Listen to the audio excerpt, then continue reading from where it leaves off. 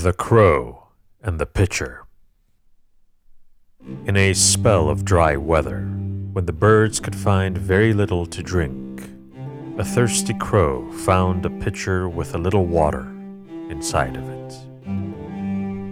But the pitcher was high and had a narrow neck, and no matter how hard he tried, the crow could not reach the water.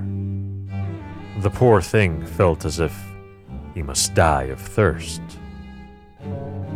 Then an idea came to him. Picking up some small pebbles, he dropped them into the pitcher one by one. With each pebble, the water rose a little higher, until at last it was near enough so he could drink. In a pinch, a good use of our wits may help us out.